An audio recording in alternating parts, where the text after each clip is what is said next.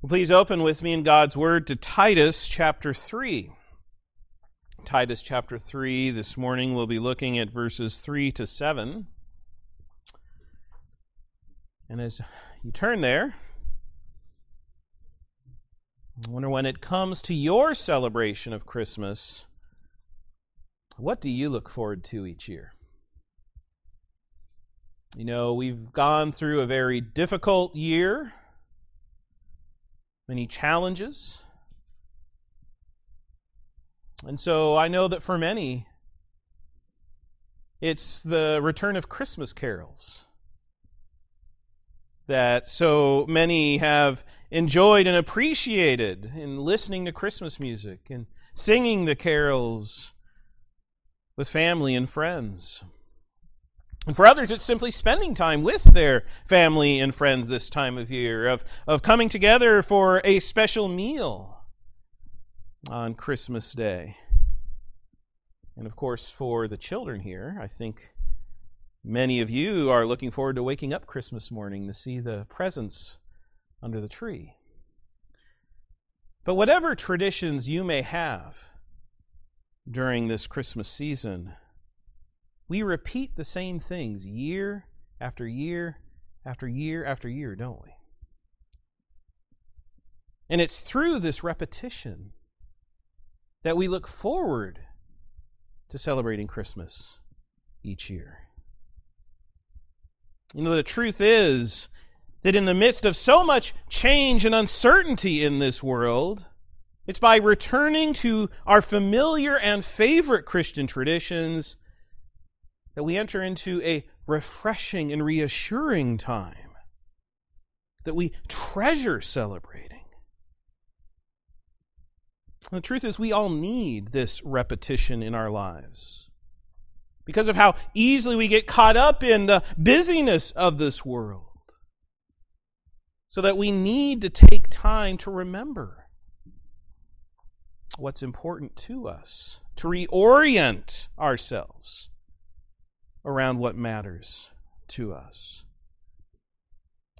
It's God Himself who has created us to value this repetition, which is then healthy and helpful to our souls. And so this morning, we will be returning to a message that many of us have turned to and heard many, many times before, and that we've heard in various ways through the years.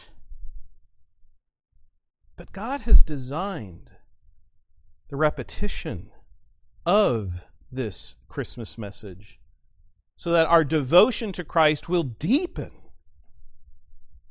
as we hear once more why our Savior appeared that first Christmas day. So, brothers and sisters, with this in mind then, let us read together Titus chapter 3, verses 3 to 7. For we ourselves were also once foolish, disobedient, deceived, serving various lusts and pleasures, living in malice and envy, hateful and hating one another. But when the kindness and the love of God our Savior toward man appeared, not by works of righteousness which we have done, but according to His mercy, He saved us through the washing of regeneration and renewing of the Holy Spirit, whom He poured out on us abundantly through Jesus Christ our Savior, that having been justified by His grace, we should become heirs according to the hope of eternal life. Brothers and sisters, let us once again come to God in prayer. Oh, Father, what precious words are recorded for us here in these verses. May you then speak to us through them as your Spirit works in our minds, in our hearts, in our very souls. So that in our celebration of Christmas and the coming of Christ, we will have renewed hearts, revived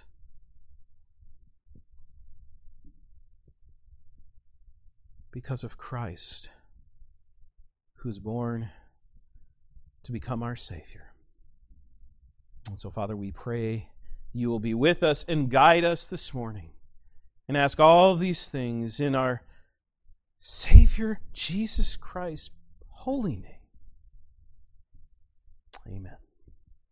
Amen. Brothers and sisters, we celebrate Christmas because Jesus Christ appeared to save us. Jesus Christ appeared in this world so that we would be saved. And this is revealed to us here in these 5 verses through 5 truths that will deepen our appreciation for and our adoration of Christ and His appearing. So the 5 truths here through these 5 verses are the need of Christ's appearing, then the time of Christ's appearing, then the purpose of Christ's appearing, then the benefit of Christ's appearing, and then finally the hope of Christ's appearing. So again, if you're taking notes or want to write those down, we have the need of Christ's appearing, then the time of Christ's appearing, then the purpose of Christ's appearing, then the benefit of Christ's appearing, and then finally the hope of Christ's appearing. So let's begin by looking at the need of Christ's appearing. Because, of course, here in this letter, the Apostle Paul is writing to Titus what a well-ordered and healthy church looks like, so that Titus can then help the churches here on this island in Crete to remain faithful to Christ as they grow in godliness. But it's in the midst of these instructions to Titus and through Titus to these churches that these verses record how Christians will live differently from the world in its selfishness and sinfulness. Because, of course, this world has come under the curse of humanity's rebellion against God and sin, which is why there is so much corruption and wickedness and evil in this world. And so each year we then sing in the Christmas carol, "I heard the bells on Christmas Day," these words, "and in despair I bowed my head. There is no peace on earth, I said, for hate is strong and mocks the song of peace on earth, goodwill to men." But what we find in this verse is that this hatred and mocking of God and His will included us. I mean, in verse 3, there are several ways listed that we have lived as sinners in this world that can be brought together here into 4 pairs. So first, we read that we were both foolish and disobedient, which includes both then our thoughts and our actions. That's why Psalm 14 verse 1 begins, "The fool has said in his heart, there is no God. They are corrupt. They have done abominable works. There is none who does good." So in our sin, we foolishly pretend as if God doesn't exist with our minds, and then we disobey Him by living for ourselves in sin. And if we're honest with ourselves, this is true for every single one of us. But not only are we foolish and disobedient, we also read that we were deceived and serving various lusts and pleasures. Now, while we are responsible for our sinfulness, we're also enslaved by Satan and by his spiritual powers of wickedness. Which is why Paul writes elsewhere that Satan is the god of this age who has blinded the minds of unbelievers. And why we once walked according to the course of this world, according to the power of the prince of the air. But not only Have we been deceived by Satan's lies and calling evil good and good evil, but we are also serving various lusts and pleasures? Do you hear then of our passivity in these words? Because we are not in control. We cannot help but carry out our sinful desires. Those sinful desires in our hearts as we chase after these worldly pleasures for their brief and fleeting gratification and enjoyments.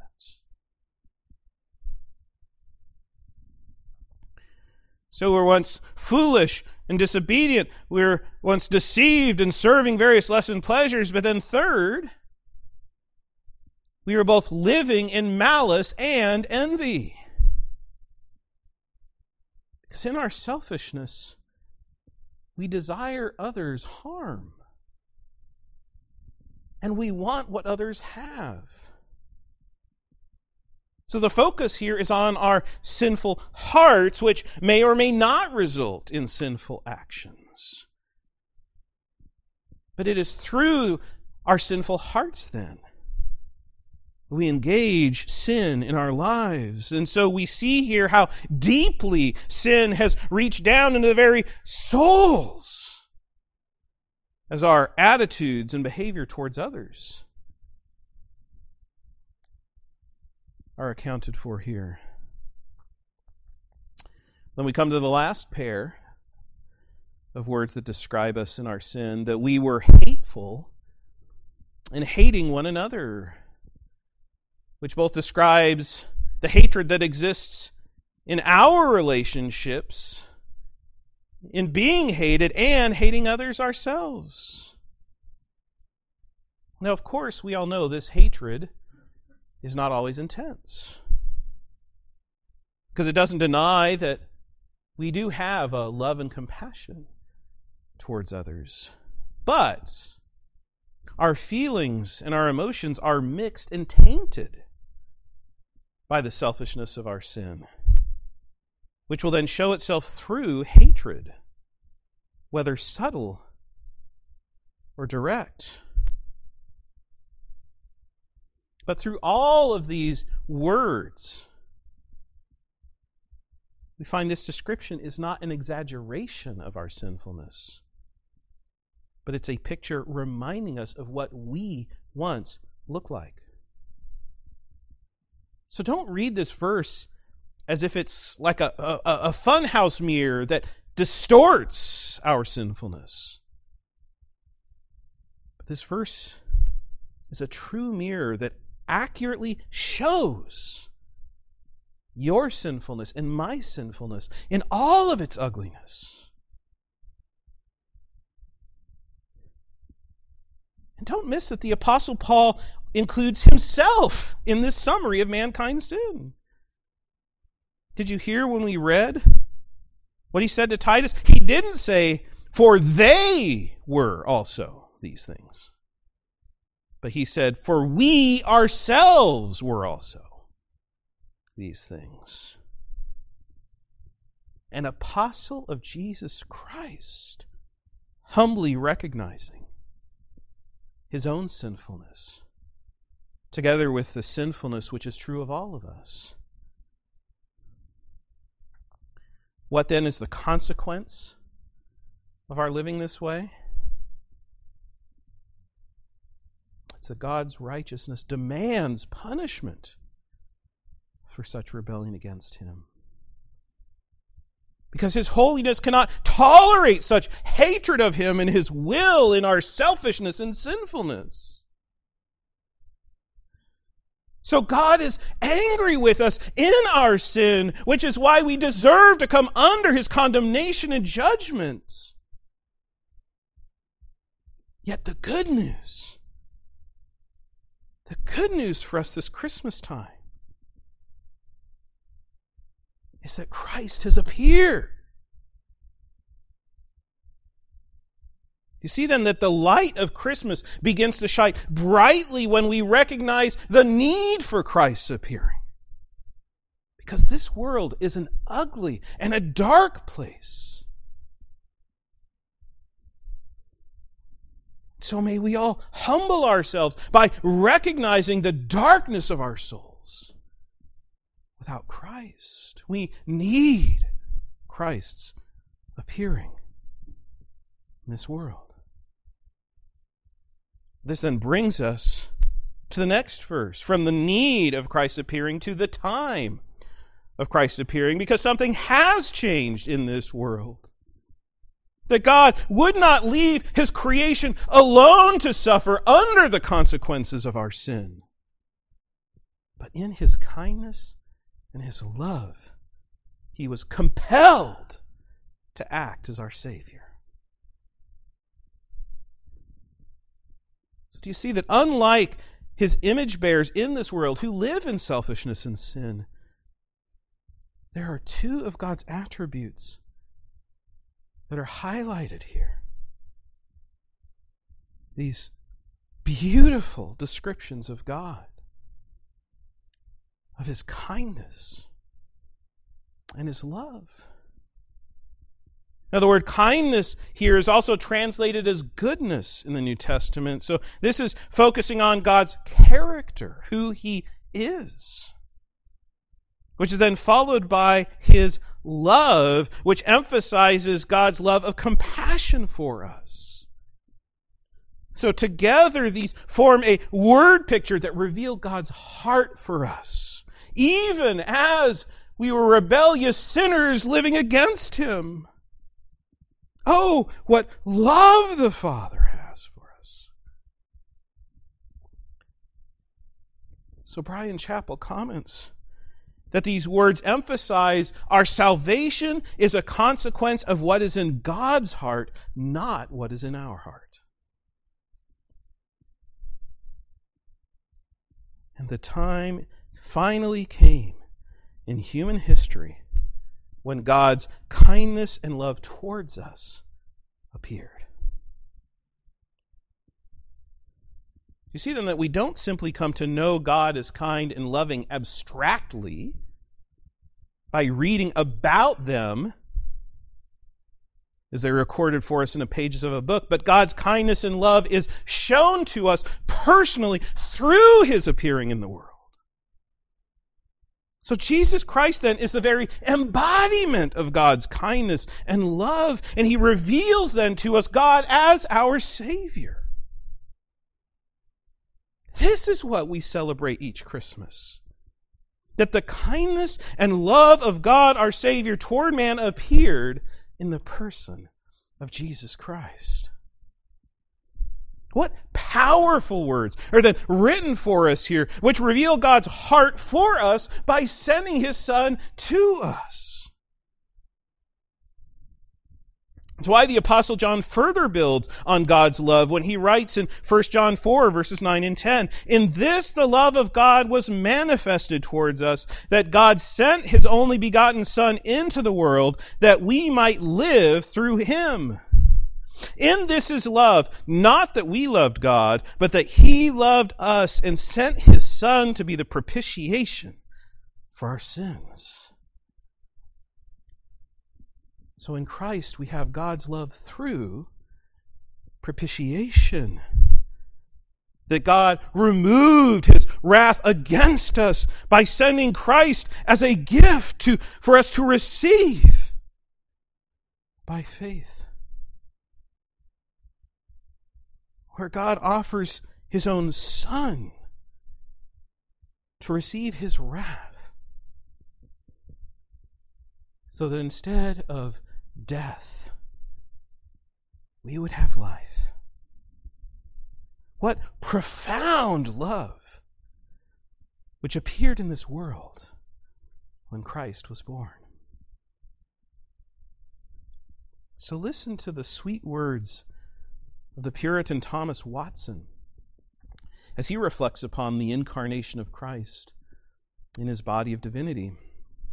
Watson writes, "See here as in a glass the infinite love of God the Father, that when we had lost ourselves by sin, God in the riches of His grace sent forth His Son, made of a woman, to redeem us. And behold the infinite love of Christ, in that he was willing thus to condescend to take our flesh. Surely the angels would have disdained to have taken our flesh. It would have been a disparagement to them. What king would be willing to wear sackcloth over his cloth of gold? But Christ did not disdain to take our flesh. Oh, the love of Christ! Had not Christ been made flesh, we had been made a curse. Had he not been incarnate, we had been incarcerate and had been forever in prison. Well, mine angel, be the herald to proclaim this joyful news of Christ's incarnation. Behold, I bring to you good tidings of great joy, for unto you is born this day in the city of David a Savior, which is Christ the Lord. So the time of Christ's appearing came when God was incarnate, became a man in the person of Jesus Christ to reveal to us the kindness and love of God, our Savior. So we began with the need of Christ's appearing, and then continued with the time of Christ's appearing. But then third, verse 5, we come to the purpose of Christ's appearing. Why did Christ appear in this world through the miracle of the incarnation? Here we are reminded that God became man in the person of Jesus Christ to save us. Now, Christians are all familiar with this word salvation, since it is the central truth of the gospel and the reason that Christ came into this world. But listen, we are a forgetful people, and we can lose sight of the meaning of the word salvation, which is why it's helpful for us to hear about it over and over again, to be reminded of what our salvation is. Salvation means to be delivered from danger, which is what we are all in because of our sin. And so to be saved by God means to be rescued from his wrath.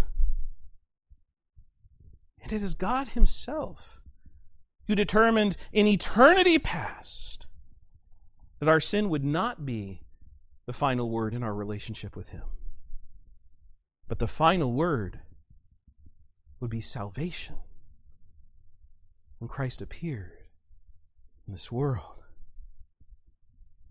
So verse 5, we have then this contrast of how we are not saved with how we are saved. First, showing us that we are incapable of saving ourselves.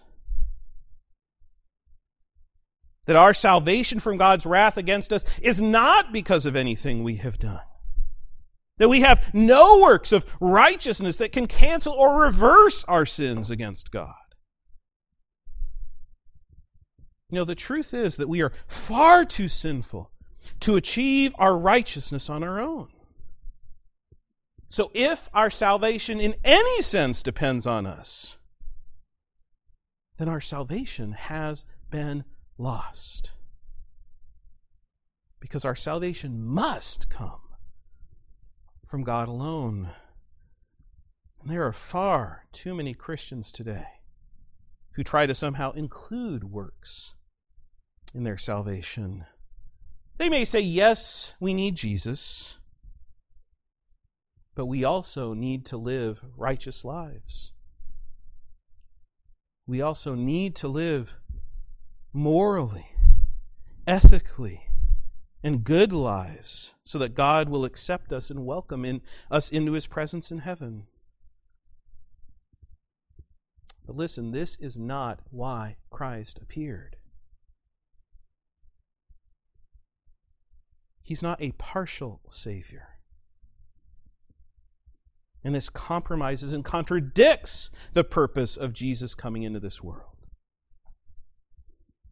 Do you remember what the angel said when he announced the birth of Jesus to Mary's betrothed husband, Joseph?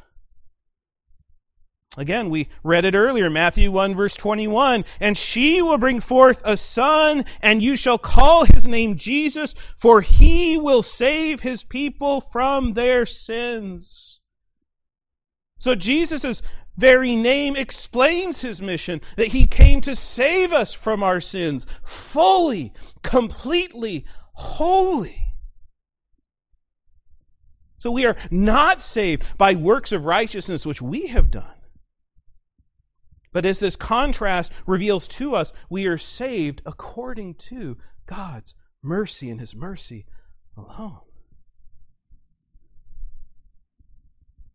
It's God who is merciful to us in not giving us what we deserve, but in doing for us what we cannot do by ourselves or for ourselves, as he sends his Son to actually become one of us,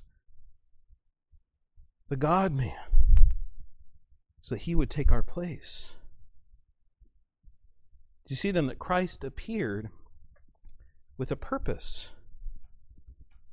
Our salvation from sin. And his salvation is freely offered to us as a gift, not because of anything we have done. That's why I always enjoy our family celebrating Christmas. Because that Christmas morning, they all come out to find their wrapped presents under the tree. And it's as my children unwrap their presents that I can reflect upon the freeness of God's gift of Christ. You see, while I bear the cost, it brings joy to my soul when my children open their gifts. And in a similar way, then these gifts under our Christmas tree become small and limited examples for us. That while God bare the cost, it brings joy to his soul when we receive his free gift of salvation in Jesus Christ. Oh, what a gift we're given in Christ of salvation, the very purpose of Christ's appearing. So in these verses, we have seen the need of Christ's appearing and the time of Christ's appearing and the purpose of Christ's appearing. But then fourth, we come to the benefit of Christ's appearing. Because our salvation in Christ comes into our lives through the ministry of the Holy Spirit. This is why Jesus said to those following him in John 14, verses 16 to 18, "And I will pray the Father, and he will give you another helper, that he may abide with you forever. The Spirit of truth, whom the world cannot receive, because it neither sees him nor knows him, but you know him, for he dwells with you and will be in you." And then Jesus prepares his disciples for his coming death by saying to them in John 16, verse 7, "Nevertheless, I tell you the truth, it is to your advantage that I go away. For if I do not go away, the Helper will not come to you, but if you depart, I will send him to you." So on this side of the cross, after Jesus' death and resurrection from the dead, we find that Christ's salvation is applied to our hearts and our souls through his helper, who is the Holy Spirit. And how is his ministry then described here in this verse?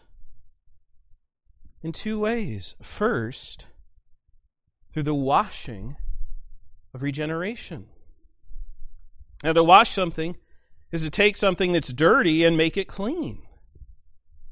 So children, when your parents ask you to wash the dishes, what do?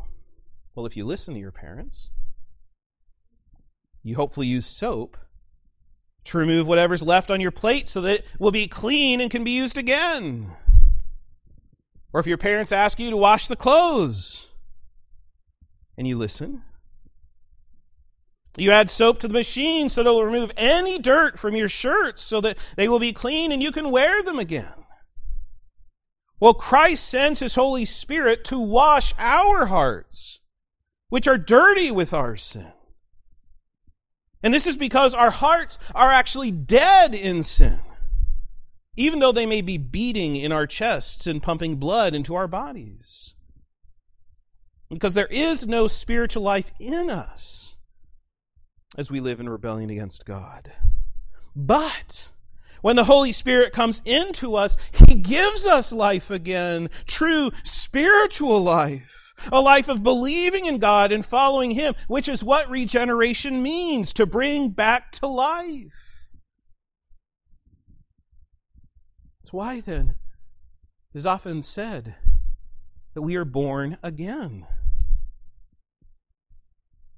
And so it's with this new life through the Holy Spirit that all of the sinful dirt that is found in our hearts has been washed away. And this is then what is pictured in our own baptisms, isn't it? That when we go under the water, our sinful self has died together with Christ as it is buried. And then we rise up from the water. We're cleansed through the blood of Christ, so that we will then walk in newness of life. This then is the washing of regeneration that is pictured through baptism. But then the ministry of the Holy Spirit is also described as renewing, or this renewal, this change that takes place in our lives by the death of Christ, where we are actually made new. So the old John DeVito has been buried with Christ, and the new John DeVito has been raised through the Holy Spirit as a new creation in Christ. That's why Paul encourages us in 2 Corinthians chapter 4, verse 16, "Therefore we do not lose heart." Oh, why do we not lose heart in this world? Because even though our outward man is perishing, yet the inward man is being renewed day by day. And as Jesus told us, so we read in Titus, Christ is the one who pours out on us the Holy Spirit. Now, when I think of pouring, a pitcher immediately comes to my mind, where water is then poured to fill a cup so that I can drink and be refreshed. So here I see Christ pouring out the Holy Spirit on us so that we will receive the benefits of His appearing to save us. But He wasn't stingy or cautious in pouring out His Holy Spirit, was He? As if Jesus reluctantly pours out just enough for us to be able to drink and find some satisfaction for our soul's thirst. You know, the same word that is used here to pour out is the same verb used in Acts on the day of Pentecost, when the Holy Spirit was poured out in fulfillment of the prophet Joel in his prophecy in the Old Testament. And while we can get caught up today in debates about Pentecostalism and the continuation of the charismatic gifts, let's not lose sight of what Paul does say here. That this outpouring of the Holy Spirit continues in our lives when we are born again and believe in Christ.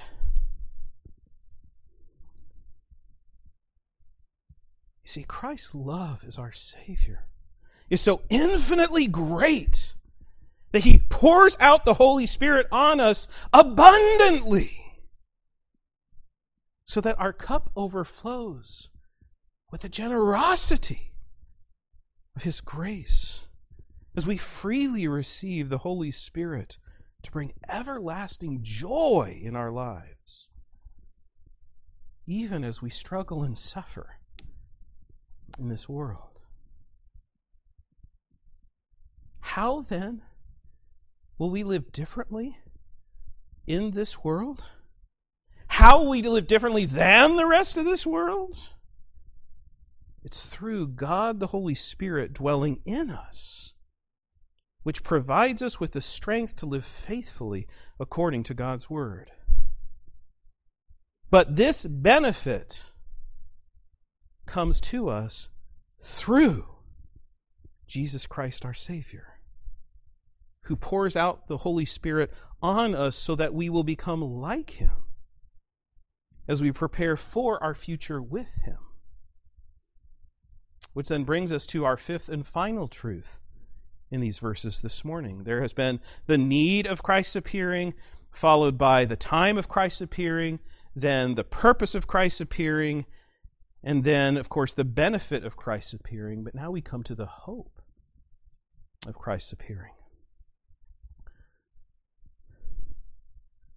And so we read first of Christ appearing as our Savior, who takes our place as a fellow human being to suffer and die on the cross for our sins, with Christ then sending the Holy Spirit to apply His salvation to our souls, which then means we are justified by His grace.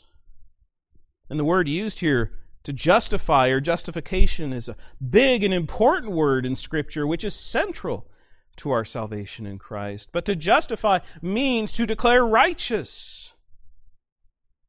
So here's that all-important question. How can the unrighteous in sin be declared righteous by God? And the answer is through the appearing of Christ, who exchanges His righteousness for our sinfulness. Because Christ has united together with His people on the cross, so that we are together as one.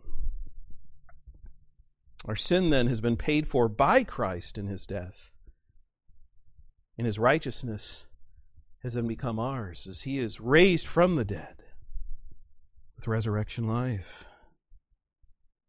So when the Holy Spirit regenerates and renews us, our hearts are then open to receive Christ's grace by faith, which is why we are justified before God. But here's what we go on to see in verse 7, that as those who have been justified by Christ's grace, don't miss what we have to look forward to.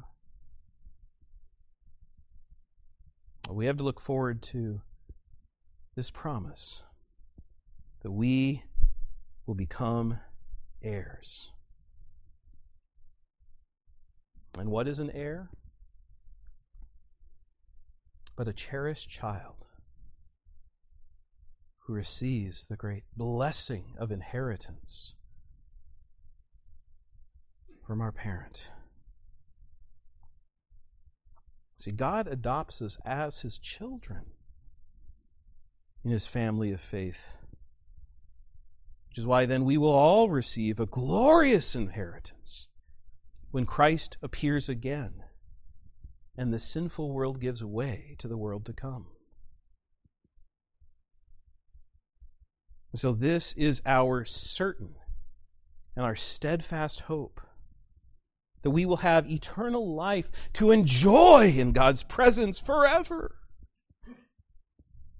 You see then that because Christ has appeared in the manger, we can be sure that He will appear again to welcome us into our eternal home with Him. And this is why we sing Joy to the World. Now, as many of you already know, Isaac Watts penned this hymn to rejoice in the hope of Christ's second coming, rather than His first coming in the incarnation. But in these verses, we see how the two are linked. That our Savior appeared in Bethlehem, which means that we also live with the hope of His return to the earth as our King. Which is why then we rejoice in the coming of Christ, even as we wait for His second coming, when we will finally and fully receive our inheritance of eternal life to enjoy dwelling with God. This is our hope that comes through Christ's appearing. Oh, so brothers and sisters, let us rejoice, because Jesus Christ appeared to save us. Oh, Jesus Christ appeared in this world to save us. How Christmas then opens up God's heart for us. And God's heart is opened to save us, which includes all three persons of our one true God, since our salvation is Trinitarian. Did you hear this as the verses were read? In verse 4, we begin with the kindness and love of God the Father, who is our Savior. Then in verse 5, He saves us through the washing of regeneration and renewing of the Holy Spirit, God the Holy Spirit. And then finally in verse 6, the Holy Spirit is poured out on us abundantly through God the Son, who appeared as Jesus Christ our Savior. So all three persons of God are working out our salvation. God the Father has appointed our salvation. God the Son has accomplished our salvation. And God the Holy Spirit now is applying our salvation. And this salvation came into this world when Christ appeared. So, have you received this gift of salvation? Have you received this gift of salvation? You know, Christmas traditions may warm your heart during this time of the year, but it is only by believing in the appearance of Jesus Christ to save you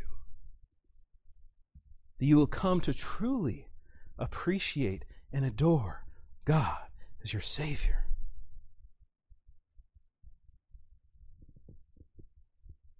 So if you do not know God as your Savior, if you have not experienced His kindness and love through the appearing of Jesus Christ, oh, come to Christ.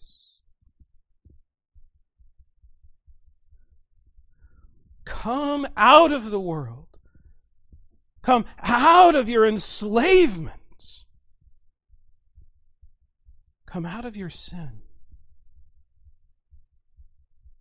by bringing them and bringing all of your sin, laying it before the foot of the cross. Look to Christ as the one who came into this world to save sinners. This is why He was born. So come to Christ, so that this year, your celebration of Christmas will be in the fullness of joy that comes through having received the mercy of Christ. And for all of us who know Christ as our Savior, who have been redeemed by His blood, may we continue to repeat over and over again this Christmas message as we celebrate our Savior's appearance to save us. It is through remembering these things that are revealed to us in the Word of God that we can truly enjoy the birth of Christ. And in our celebrations, may we not only find the joy of Christ's salvation in our hearts and souls, but may we also share with those around us of God's heart for sinners, which appeared in this world for our salvation. Oh, how God's heart is open to us through the appearance of Christ. May the world then come to know that Christ has appeared to save sinners, like us and like them. Let us pray.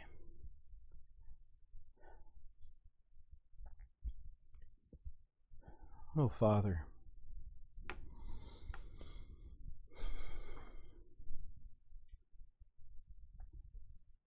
how wonderful these words are to our soul.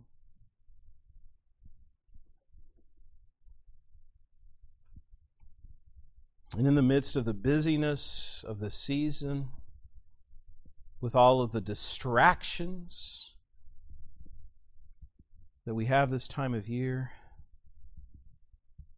even as many of us are tired and struggle with the challenges of living in this sin-cursed world,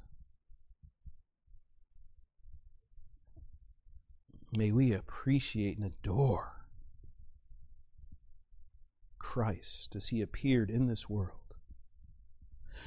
to serve as our Savior.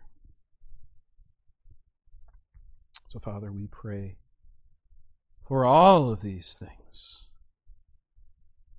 We will continue to live by repeating and rehearsing these gospel truths in our hearts and lives, not only during Christmas time, but through all the year, until our Savior appears again to welcome us home. So we pray then for all of these things in Jesus' name. Amen.